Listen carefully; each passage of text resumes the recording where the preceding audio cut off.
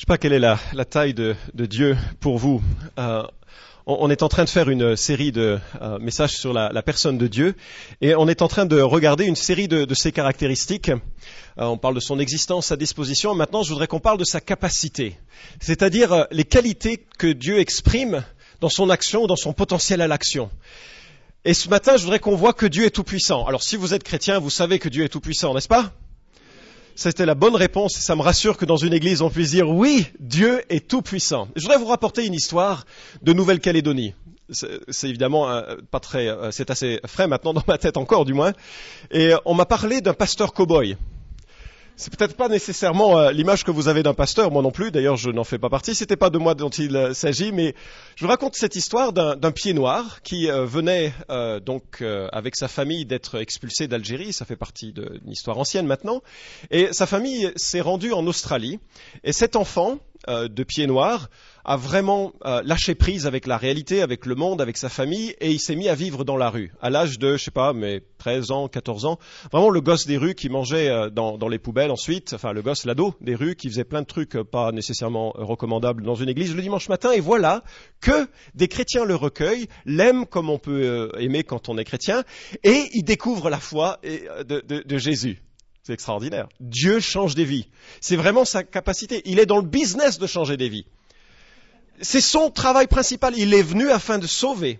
Pas de sauver des gens bien, des gens perdus comme lui. Et des gens qui ont la conscience qu'ils sont perdus, même s'ils n'ont pas le même style de vie. Bref, le voici qui découvre Christ. Il a 17 ans, 18 ans. Et puis le bonheur de connaître Christ est si intense qu'il se dit, faut que je devienne pasteur. Si vous aimez Christ beaucoup, c'est une très belle opportunité. Et puis, il y a aussi des tâches pour les missionnaires. Donc, si vous êtes jeune, vous aimez Christ. Bref. Le voilà donc passionné par l'idée de rentrer dans le ministère. Alors, il fait une école biblique. Et puis, il débarque en Nouvelle-Calédonie. Et il est un peu, vous imaginez avec cet arrière-plan, un peu de partout dans sa tête. Enfin, avec plein d'idées. En tout cas, l'une des choses qu'il voudrait faire, c'est de toucher la communauté des Caldoches. Les Caldoches, c'est ces Français que l'on a expulsés lors de la Révolution française au bagne là-bas. C'était un bagne. C'était un beau bagne, sauf qu'on ne disait pas des choses très jolies là-bas. C'était pas récréation à la plage. Et dans ce bagne-là, certains de ces Français, ensuite, qui ont été libérés, se sont mariés, ont eu des enfants. Et si vous voulez, c'est une communauté de Français qui ne le sont plus trop. Ils sont Caldoches, ils sont du terroir. Des gens très fermés. Une communauté repliée, quand je dis fermée, sur eux-mêmes, c'est pas fermé, mais ils sont très ancrés dans leur vie sociale et il n'y a pas un témoignage de l'évangile dans cette population. Et voilà que notre ami, il a pour objectif de toucher cette communauté Caldoche. Le voici donc à témoigner auprès des Caldoches, ça marche pas, on rentre pas parmi les Caldoches si facilement. Et puis il disait à sa femme qu'il avait un rêve. Son rêve, c'était un jour d'avoir des chevaux. Il y avait vraiment ce rêve-là. Et puis, en faisant des courses, il entend un Caldoche dire au vendeur, au fait, si jamais tu entends parler de quelqu'un qui sait dresser les chevaux, dis-le moi, parce que j'ai besoin de quelqu'un pour dresser un cheval un peu particulier. Et lui se retourne et dit, mais je le dresserai, votre cheval. Vous dresseriez mon cheval? Et il dit, oui, je dresserai mon cheval si je peux en faire, parce que j'aime beaucoup les chevaux, mais je ne peux pas en avoir. Le gars a dit, si tu arrives à dresser mon cheval, je t'en donne 2 ou 3. Rendez-vous est pris, il n'a jamais dressé des chevaux, pour le lendemain. Le soir, il prend sa Bible et il regarde tous les passages bibliques où il est question de chevaux pour voir ce qu'il pourrait comprendre pour dresser les chevaux. Si vous connaissez votre Bible, il n'y a pas grand-chose, d'accord ? Et voilà qui vient, et on le mène dans une arène, et puis il y a un cheval manifestement très fougueux qui est au centre de cette arène, et puis le gars le regarde et dit, voilà, c'est le cheval à dresser. Et puis il s'en va.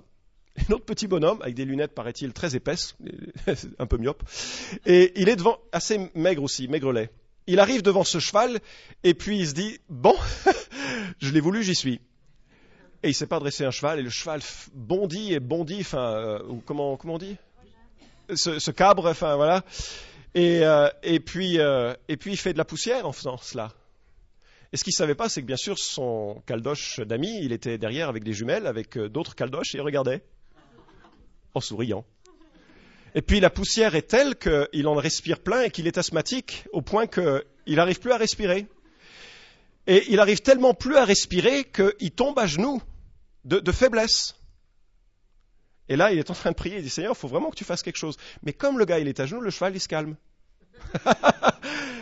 Et il se calme, au point qu'il commence à avoir confiance en ce petit bonhomme qui a... Et les caldoches qui n'entendent pas ce qui se passe, ils croient qu'il se met à genoux juste pour le dressage. Les caldoches réalisent qu'ils ont quelqu'un qui fait du dressage comme dans le temps ancien les Britanniques le faisaient, c'est-à-dire avec douceur. Et il devient un héros du village. Parce qu'au fil du temps, il arrive à maîtriser ce cheval. Tous les caldoches du village lui demandent de dresser leurs chevaux. Est-ce que Dieu est puissant ? Attendez. La fois suivante, on lui demande de venir participer à un rodéo, enfin de porter la couleur de la ville à un rodéo. C'est une histoire vraie, hein, on me l'a raconté, mais c'est une histoire vraie. À un rodéo. Et le voici qu'il porte les couleurs de la ville un peu fièrement, mais en disant c'est quand même idiot, moi je suis juste pasteur. Hein. Et il arrive dans ce rodéo, on lui dit au fait, non seulement tu portes les couleurs de la ville, mais tu vas faire du rodéo. Et le gars il a dit, ah non, je ne fais pas de rodéo, je fais pas de rodéo, j'ai jamais fait de rodéo, je ne ferai jamais du rodéo. Et le gars le regarde, ah bon ? Et ton Dieu il peut pas t'aider ? C'est méchant, hein ? Et là, il réalise qu'il est dans un défi et il ne sait plus quoi dire. Et le gars fait demi-tour. Il fera le rodéo, de toute façon. Il passe la nuit à écrire ses mémoires et à prier. Et à prier que vraiment Dieu fasse quelque chose parce qu'il est incapable d'agir comme dans ce contexte-là. Et le lendemain arrive et on le place, vous savez, on le place au-dessus du taureau. Et puis... dans un box très fermé, vous savez comment, je ne sais pas si vous avez déjà vu ça, et puis ensuite on met sa main sur le col du taureau et on fait passer une lanière à plusieurs fois qu'on sangle très très fortement, parce que c'est comme ça qu'on se tient quand on fait du rodéo. Je vous le dis pas d'expérience, hein. Des films que j'ai vus. Et puis, c'est d'ailleurs un très grand danger, parce que si on la serre pas suffisamment, eh bien on tombe, parce que la lanière elle glisse, et si on la serre trop, la main elle peut rester coincée, pendant que l'autre est loin, hein. Enfin, je vous décris pas la scène. Donc c'est un vrai danger, il faut bien doser, il faut bien savoir. Le voilà sanglé, et je suppose qu'à ce moment-là, sa vie défile devant lui, en se disant, ben voilà, j'ai été missionnaire quelques années, que mon martyre puisse servir à toucher la communauté caldoche pour l'évangile et la gloire de Christ. Mais ce qui se passe, c'est qu'à ce moment-là, Dieu lui donne une paix qu'il ne pouvait pas imaginer d'avoir dans ce tel contexte, que je n'aurais pas, c'est certain, dans ce tel contexte. Moi, c'est Barak, mon nom dans l'histoire de la Bible, c'est pas des forts et des courageux. Bref, la porte s'ouvre et voilà que le taureau se précipite et se cabre et puis il voit vraiment que c'est une difficulté, mais il perçoit que c'est comme un cheval, il suffit de l'accompagner. Dieu lui donne une sorte de paix un peu étrange, quoi. Il paraît qu'il a battu ce jour-là tous les records de rodéo de l'histoire de la Nouvelle-Calédonie. Et ce qui lui a ouvert des portes dans la communauté caldoche, parce que le lendemain, il faisait la une des journaux, le pasteur cow-boy. Et le pasteur cow-boy a commencé à implanter une église dans cette communauté. Est-ce que Dieu est puissant ? Est-ce que Dieu est puissant dans nos vies ? Ah, bien sûr, la bonne réponse à dimanche matin, c'est bien sûr qu'il est puissant. La réalité, c'est que c'est pas toujours facile de percevoir sa puissance. Et ce que l'on va voir ce matin, c'est un peu justement que dans sa capacité, il est omniprésent, on le verra pas trop, mais qu'il est surtout omnipotent. Il a toute puissance. Dieu est capable d'accomplir ce qu'il désire. Il n'est pas limité dans son pouvoir. Dieu n'est pas limité dans son pouvoir. Et dans les situations de vie que nous rencontrons, il est important de réaliser à quel point Dieu est capable. Dieu est capable. C'est ce qui nous manque si souvent. Cette foi dans un Dieu qui est grand. Alors, il y a des moqueurs, quand ils parlent de la puissance de Dieu, ils se disent tu crois qu'il est vraiment tout puissant ? Est-ce que tu crois qu'il peut soulever un poids supérieur à ce qu'il peut soulever ? Est-ce que tu crois que ton Dieu il peut faire que 2 plus 2 égale 5 ? C'est des questions un peu secondaires en fait, et je ne vais pas les aborder. Parce qu'il fait tout selon ses autres qualités, qui est la justice, la vérité, etc. Ce matin, j'aimerais qu'on voit la grandeur de Dieu au travers d'un homme, un prophète, un des grands prophètes de la Bible. Et ce qui m'intéresse dans sa toute-puissance, c'est la manière dont il touche un homme au moment de sa plus grande faiblesse. Élie est l'un des hommes qui porte associé à son nom des démonstrations et des manifestations de puissance extraordinaires. Et il n'est pas normatif, ceux qui croient ressembler à Élie se mettent le doigt dans l'œil jusqu'au coude. Parce que Dieu a fait au travers d'Élie des choses extraordinaires, comme il a fait au travers de Moïse des choses extraordinaires. Et ça n'est pas la manifestation de ce genre de choses qu'on reconnaît la grandeur d'un prophète, puisque Jean-Baptiste, dont il est dit qu'il est le plus grand, lui n'a jamais fait aucun miracle. Mais simplement, Dieu a choisi en Élie de faire des choses qui nous bluffent.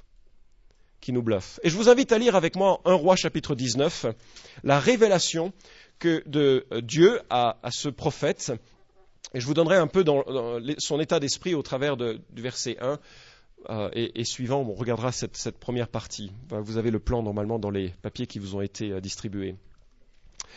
Chapitre 19, verset 1. Akab rapporta à Jézabel, Akab est le roi d'Israël, on en reparlera, Jézabel sa femme, tout ce qu'avait fait Élie et comment il avait tué par l'épée tous les prophètes. 1 Roi 19, à partir du verset 2 maintenant. Jézabel envoya un messager à Élie pour lui dire que les dieux me fassent ceci et qu'ils ajoutent encore cela, si demain à cette heure je ne fais de ta vie ce que tu as fait de la vie de chacun d'eux. Élie, voyant cela, se leva, s'en alla pour sauver sa vie.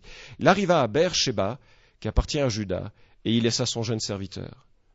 Quant à lui, il alla dans le désert à une journée de marche, il s'assit sous un genêt et demanda la mort en disant « C'en est trop. Maintenant, Éternel, prends ma vie. Je ne suis pas meilleur que mes pères. » Il se coucha et s'endormit sous un genêt. Or voici qu'un ange le toucha et lui dit « Lève-toi, mange !» Il regarda, il y avait à son chevet un gâteau sur des pierres chaudes et une cruche d'eau. Il mangea et but, puis se recoucha. L'ange de l'Éternel vint une seconde fois, le toucha et dit « Lève-toi, mange, car le chemin serait trop long pour toi. » Il se leva, mangea et but. Avec la force que lui donna cette nourriture, il marcha 40 jours et 40 nuits jusqu'à la montagne de Dieu, à Horeb. Là-bas, il entra dans la grotte et y passa la nuit. Et voici que la parole de l'Éternel lui fut adressée en ces mots. « Que fais-tu ici, Élie ?» Il répondit, « J'ai déployé mon zèle pour l'Éternel, le Dieu des armées. Car les Israélites ont abandonné ton alliance, ils ont renversé tes autels, ils ont tué par l'épée tes prophètes. Je suis resté, moi, seul, et ils cherchent à prendre ma vie. » L'Éternel dit, « Sors et tiens-toi sur la montagne devant l'Éternel. » Et voici que l'Éternel passa. Un grand vent violent déchirait les montagnes et brisait les rochers devant l'Éternel. L'Éternel n'était pas dans le vent. Après le vent, ce fut un tremblement de terre. L'Éternel n'était pas dans le tremblement de terre. Après le tremblement de terre, un feu. L'Éternel n'était pas dans le feu. Enfin, après le feu, un son doux et subtil. Quand Élie l'entendit, il s'enveloppa le visage de son manteau. Il sortit et se tint à l'entrée de la grotte. Et voici qu'une voix lui dit, « Que fais-tu ici, Élie ?» Il répondit, « J'ai déployé mon zèle pour l'Éternel, le Dieu des armées, car les Israélites ont abandonné ton alliance, ils ont renversé tes autels, ils ont tué par l'épée tes prophètes. Je suis resté moi seul et ils cherchent à prendre ma vie. » L'Éternel lui dit, « Va, reprends ton chemin par le désert jusqu'à Damas. Quand tu seras arrivé, tu donneras l'onction à Hazaël comme roi de Syrie. Tu donneras l'onction à Jéhu, fils de Nimshi, comme roi d'Israël, et tu donneras l'onction à Élisée, fils de Shaphat, d'Abel-Méhola, comme prophète à ta place. Il arrivera que celui qui échappera à l'épée de Hazaël, Jéhu le fera mourir, et celui qui échappera à l'épée de Jéhu, Élisée le fera mourir. Mais je laisserai en Israël 7000 hommes, tous ceux qui n'ont pas fléchi les genoux devant Baal, et dont la bouche ne l'a pas baisé. »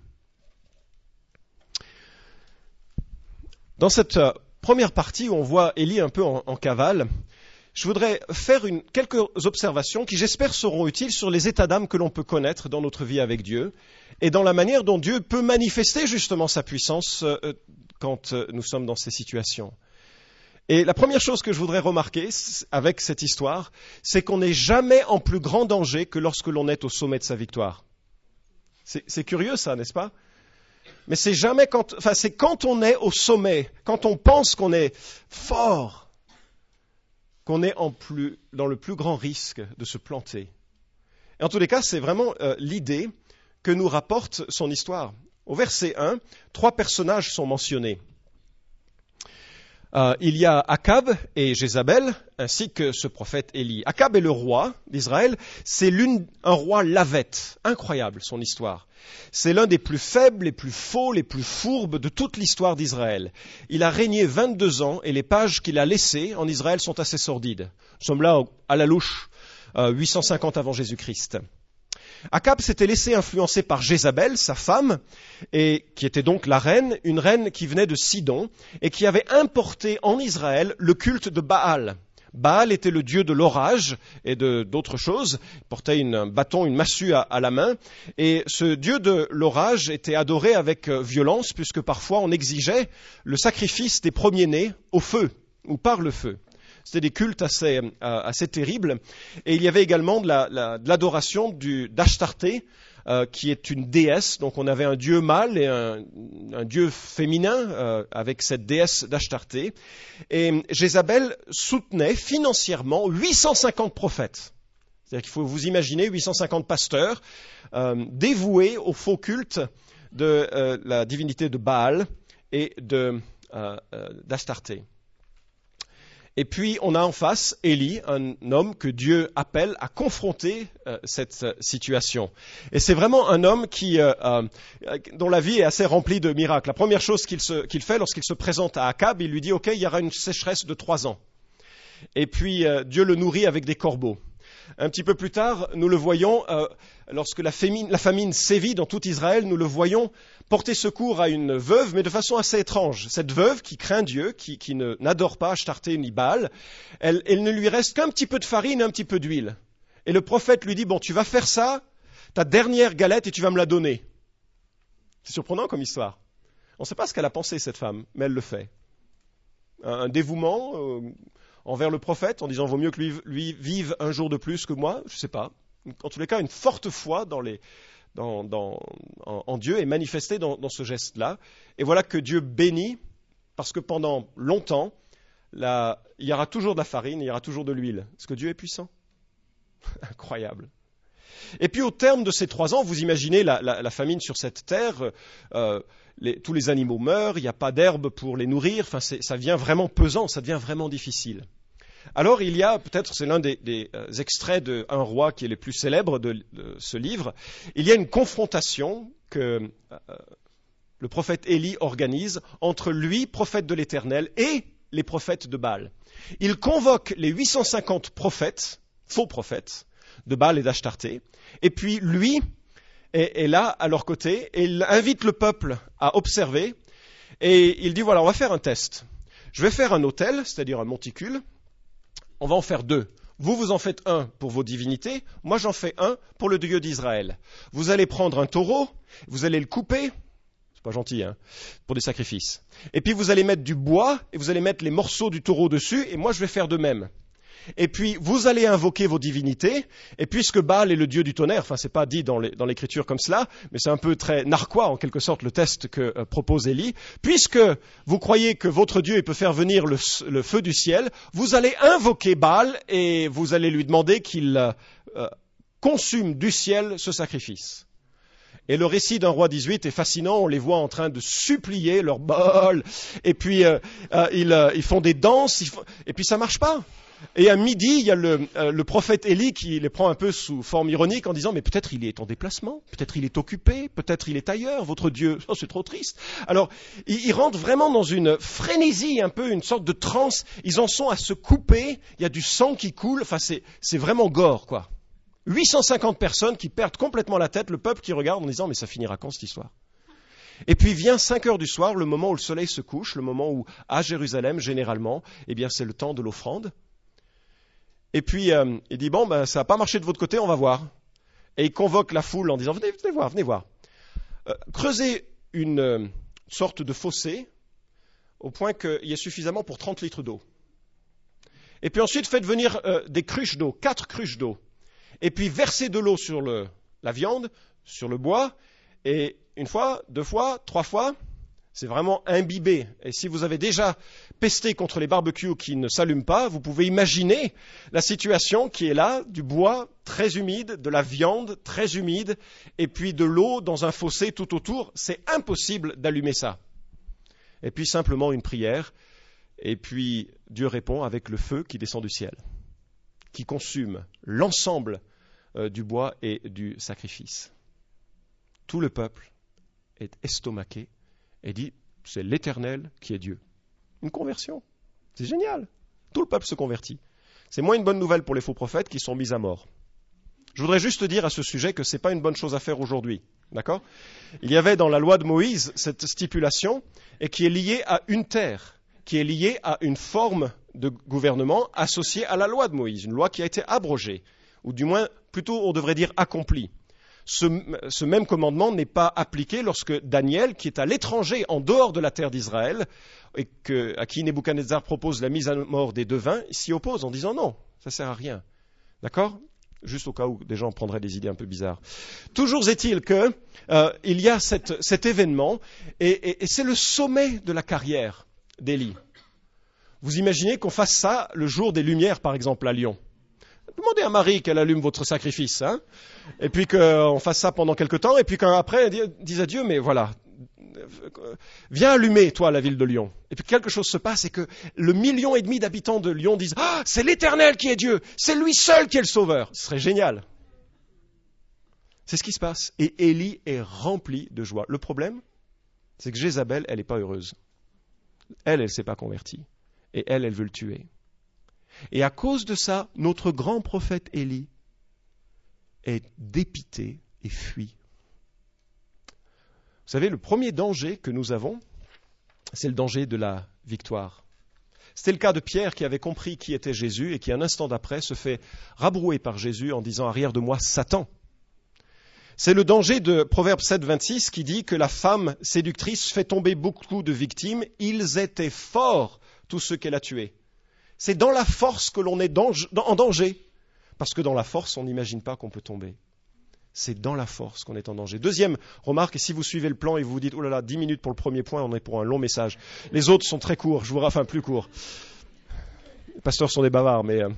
Le deuxième danger que je remarque dans la vie d'Élie, c'est le danger de la peur. Regardez à partir du verset 2 et 3. Jézabel envoie un messager à Élie, il le menace. Elle le menace.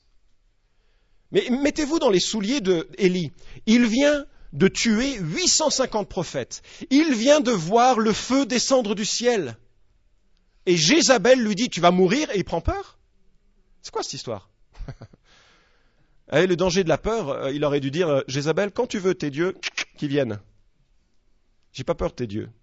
Ils sont incapables de faire du mal. Ils sont incapables de faire du bien. C'est ce que Jérémie chapitre 10, verset 5 nous dit. Les faux dieux sont incapables de faire quoi que ce soit. C'est des faux dieux. C'est des faux dieux. Et il est rempli de peur. Mes amis, la Bible nous présente un adversaire qui est le lion rugissant, en la personne du diable.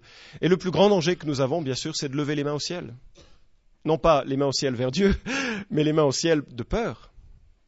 Quand je pense à la peur, je pense beaucoup à Fred, notre ami et missionnaire à Madrid, Fred Sanchez.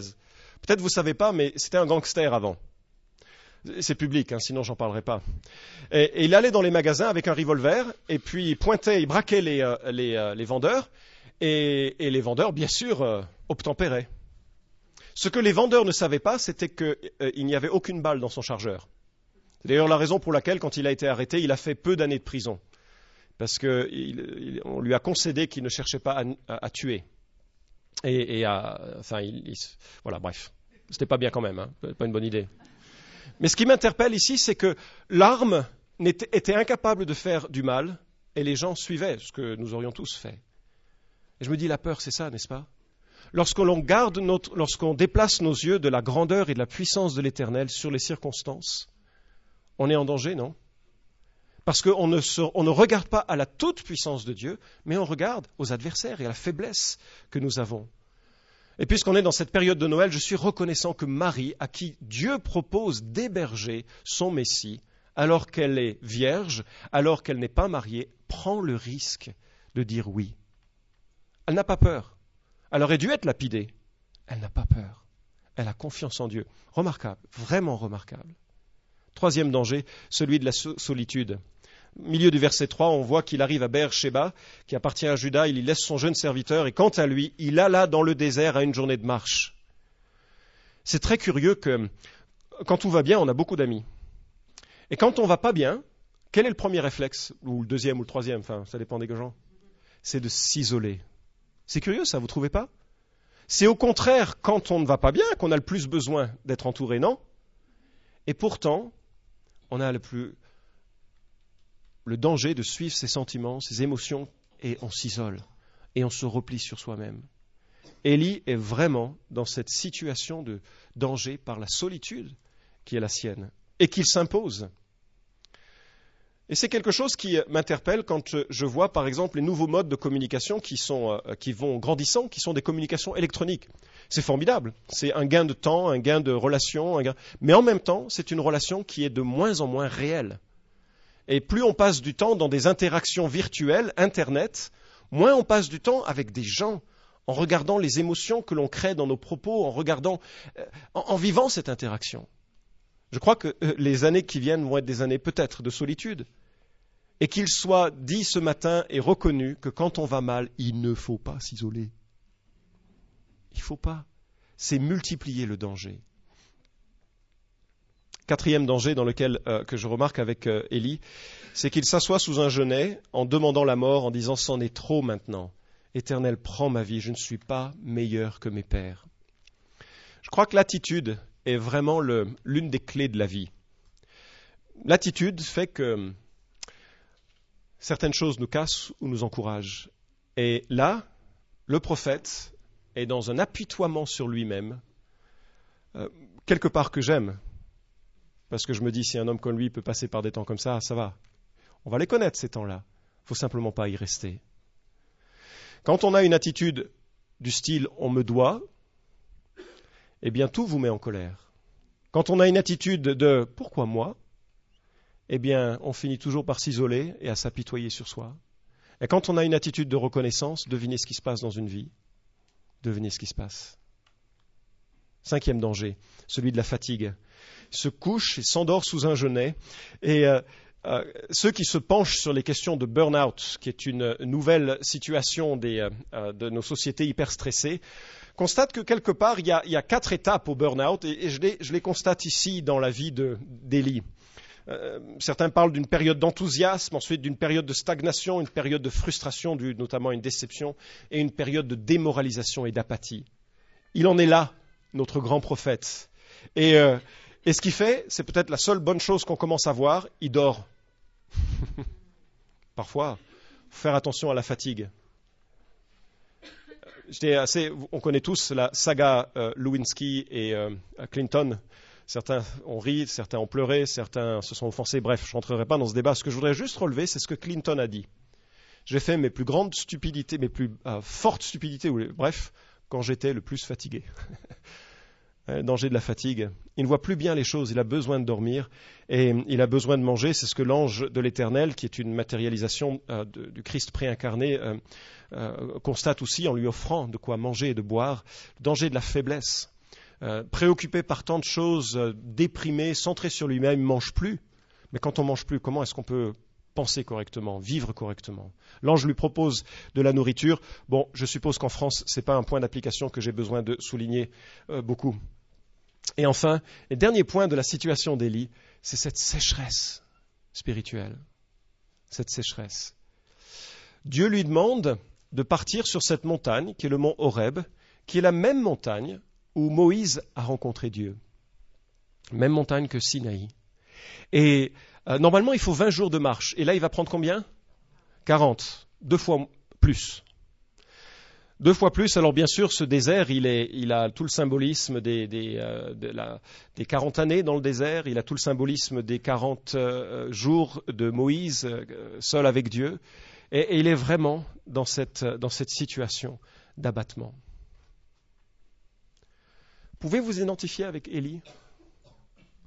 Ce ne serait pas trop difficile en fait, non ? Il est vraiment de chair et d'os là, non ?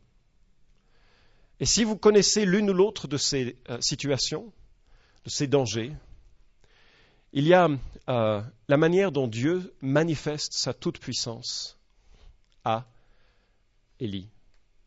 La première remarque que je ferai avec le verset 9 à 10 à ce sujet, donc on passe au point suivant, merci, c'est que Dieu confronte l'attitude d'Élie.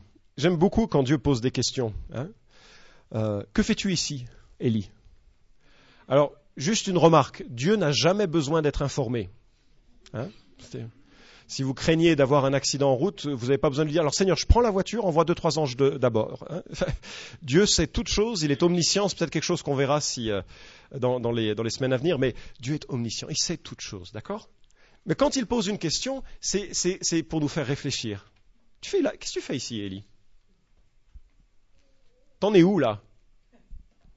Alors il dit en substance, moi j'ai tout fait pour toi, mais je suis seul et on veut me tuer. Merci. C'est un peu ça qu'il se dit, quelque part. Oui, si, c'est sympa. Et il confronte la question de l'attitude. Mes amis, l'attitude, Dieu est en souci de l'attitude que l'on a dans notre vie. Sa toute-puissance se manifeste aussi dans la manière dont il veut nous faire réfléchir à notre attitude. Je disais que 2 professeurs de psychologie ont fait une expérience. Ils ont réparti en 3 groupes des volontaires. En plus, c'était des volontaires.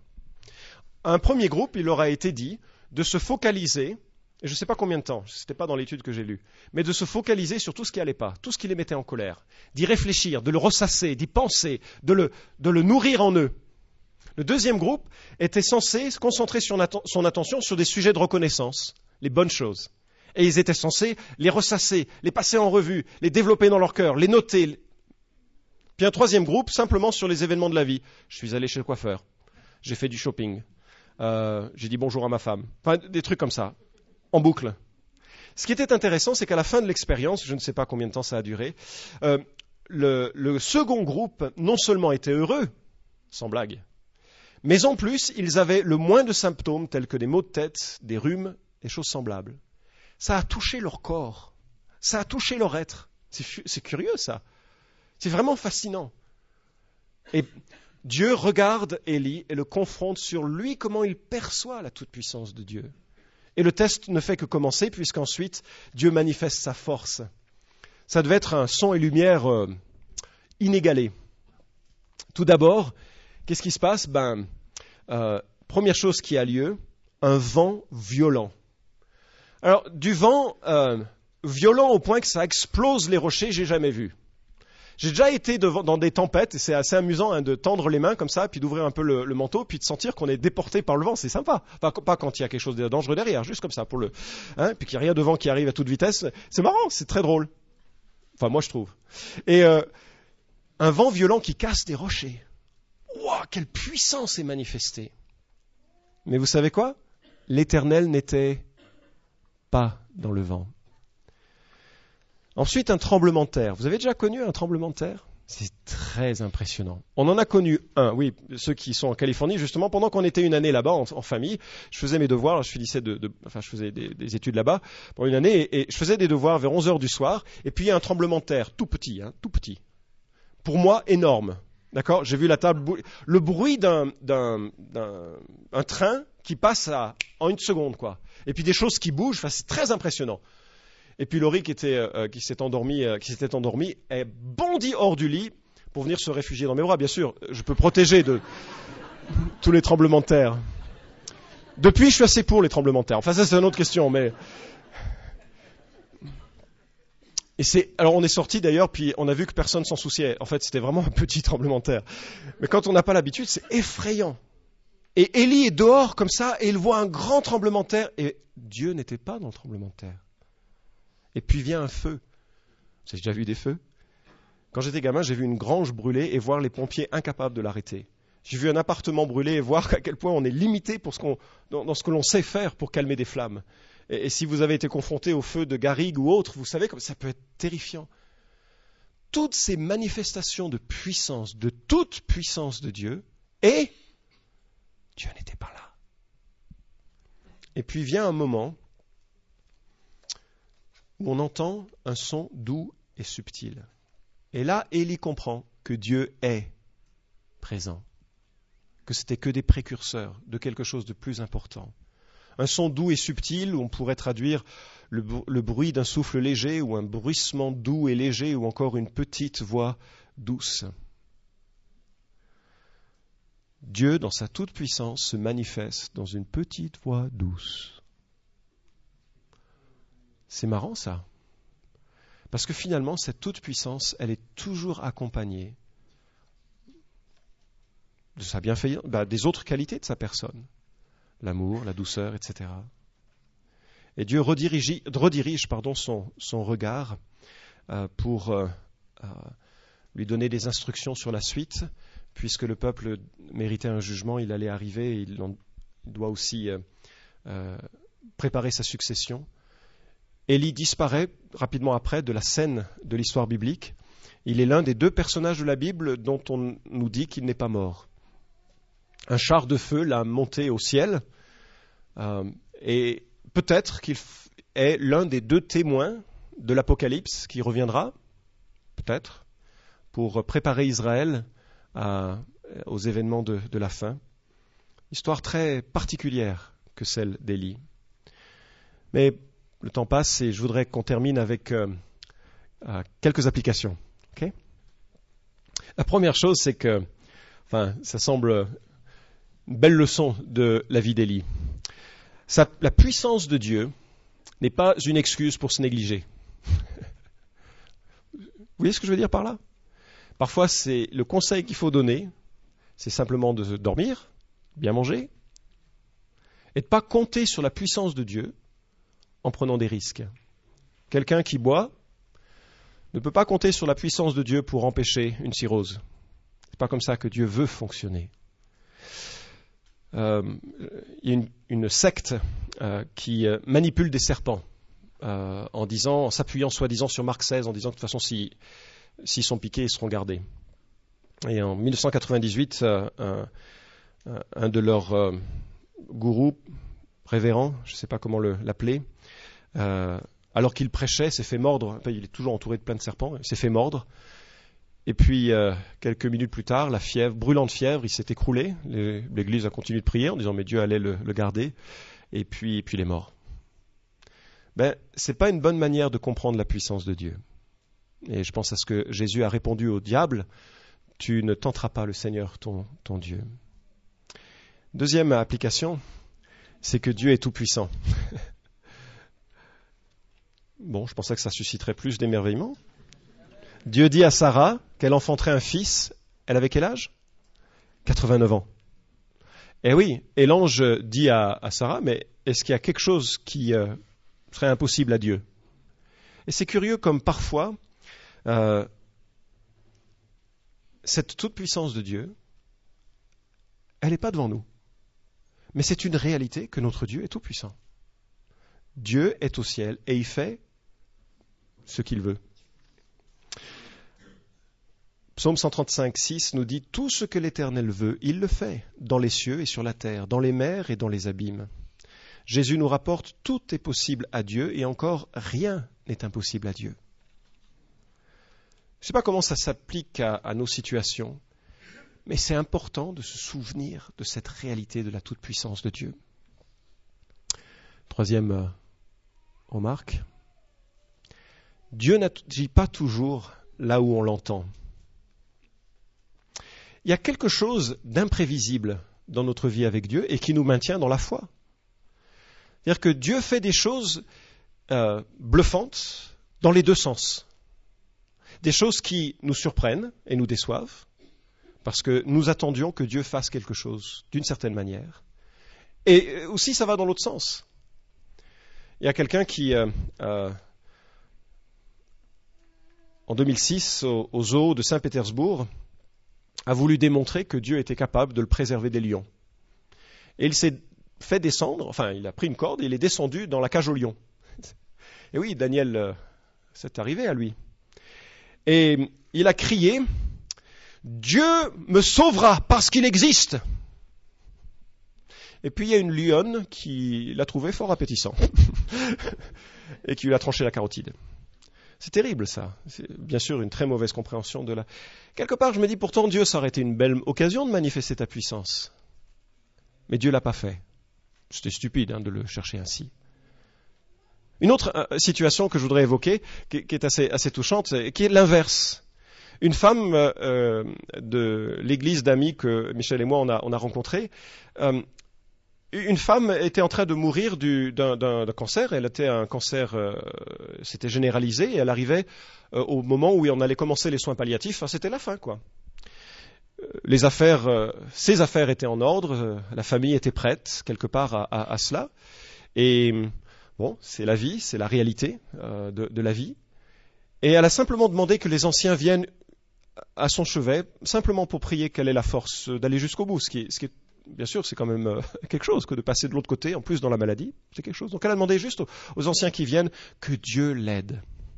Et les anciens sont venus. Alors on parle d'une église calme, conservatrice, et les anciens ont simplement dit, Seigneur, vraiment pose ta main sur elle, que tu l'accompagnes dans ces derniers moments, qu'elle puisse être soutenue et que toute sa famille puisse être en paix par rapport à ça. Et ils sont partis. Et le lendemain, elle est sortie de l'hôpital sans aucune trace d'un moindre cancer. Au point que le médecin, un athée de chez les athées, a dit « J'en ai jamais vu ça. C'est la première fois que je vois un miracle. » Et il en a parlé à la presse. Et donc, notre ami pasteur, a reçu des coups de fil de journalistes. « Alors, depuis quand est-ce que vous êtes guérisseur ?» Il lui a dit « Mais je suis pas guérisseur. J'ai même pas demandé la guérison. J'ai même pas fait ça. » Mais simplement... Dieu avait fait quelque chose qui le dépassait. Dans les deux sens, Dieu est tout puissant. Et il n'est pas toujours là où on l'attend. Parce que Dieu est le seul libre de son action, entièrement libre de son action. Et puis une dernière remarque, et je m'arrêterai là. Merci de votre patience. Si Dieu sait modérer sa puissance, à combien plus forte raison devons-nous l'imiter ? Ça m'a fait penser cet événement aux béatitudes, avec Jésus qui dit « Heureux les doux, car ils hériteront la terre ».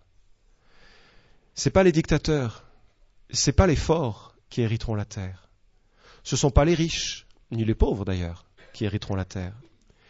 Les doux, ce sont ceux qui, dans le contexte, ont reconnu leur faillite spirituelle, ont reconnu qu'ils ne viennent à Dieu que les mains vides, qu'ils n'ont rien pour que Dieu puisse les regarder en disant « Toi, t'es super, toi ». Mais simplement qu'ils reconnaissent leur pauvreté. Et disent, Seigneur, je viens à toi dans ma pauvreté, avec la confiance que toi, tu m'acceptes à cause de toi, à cause du sang de Jésus, à cause de ton sacrifice, pas à cause de mes qualités. Ceux qui, et c'est la deuxième béatitude, qui pleurent sur leurs fautes, qui pleurent sur les fautes de la société, qui pleurent sur la difficulté de la vie, et qui reçoivent de Dieu cette consolation. Heureux les doux, car ils hériteront la terre.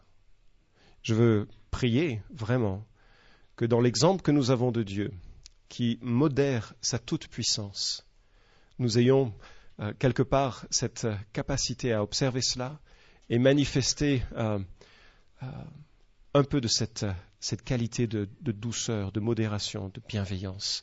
Et avec ça, je vous invite à prier.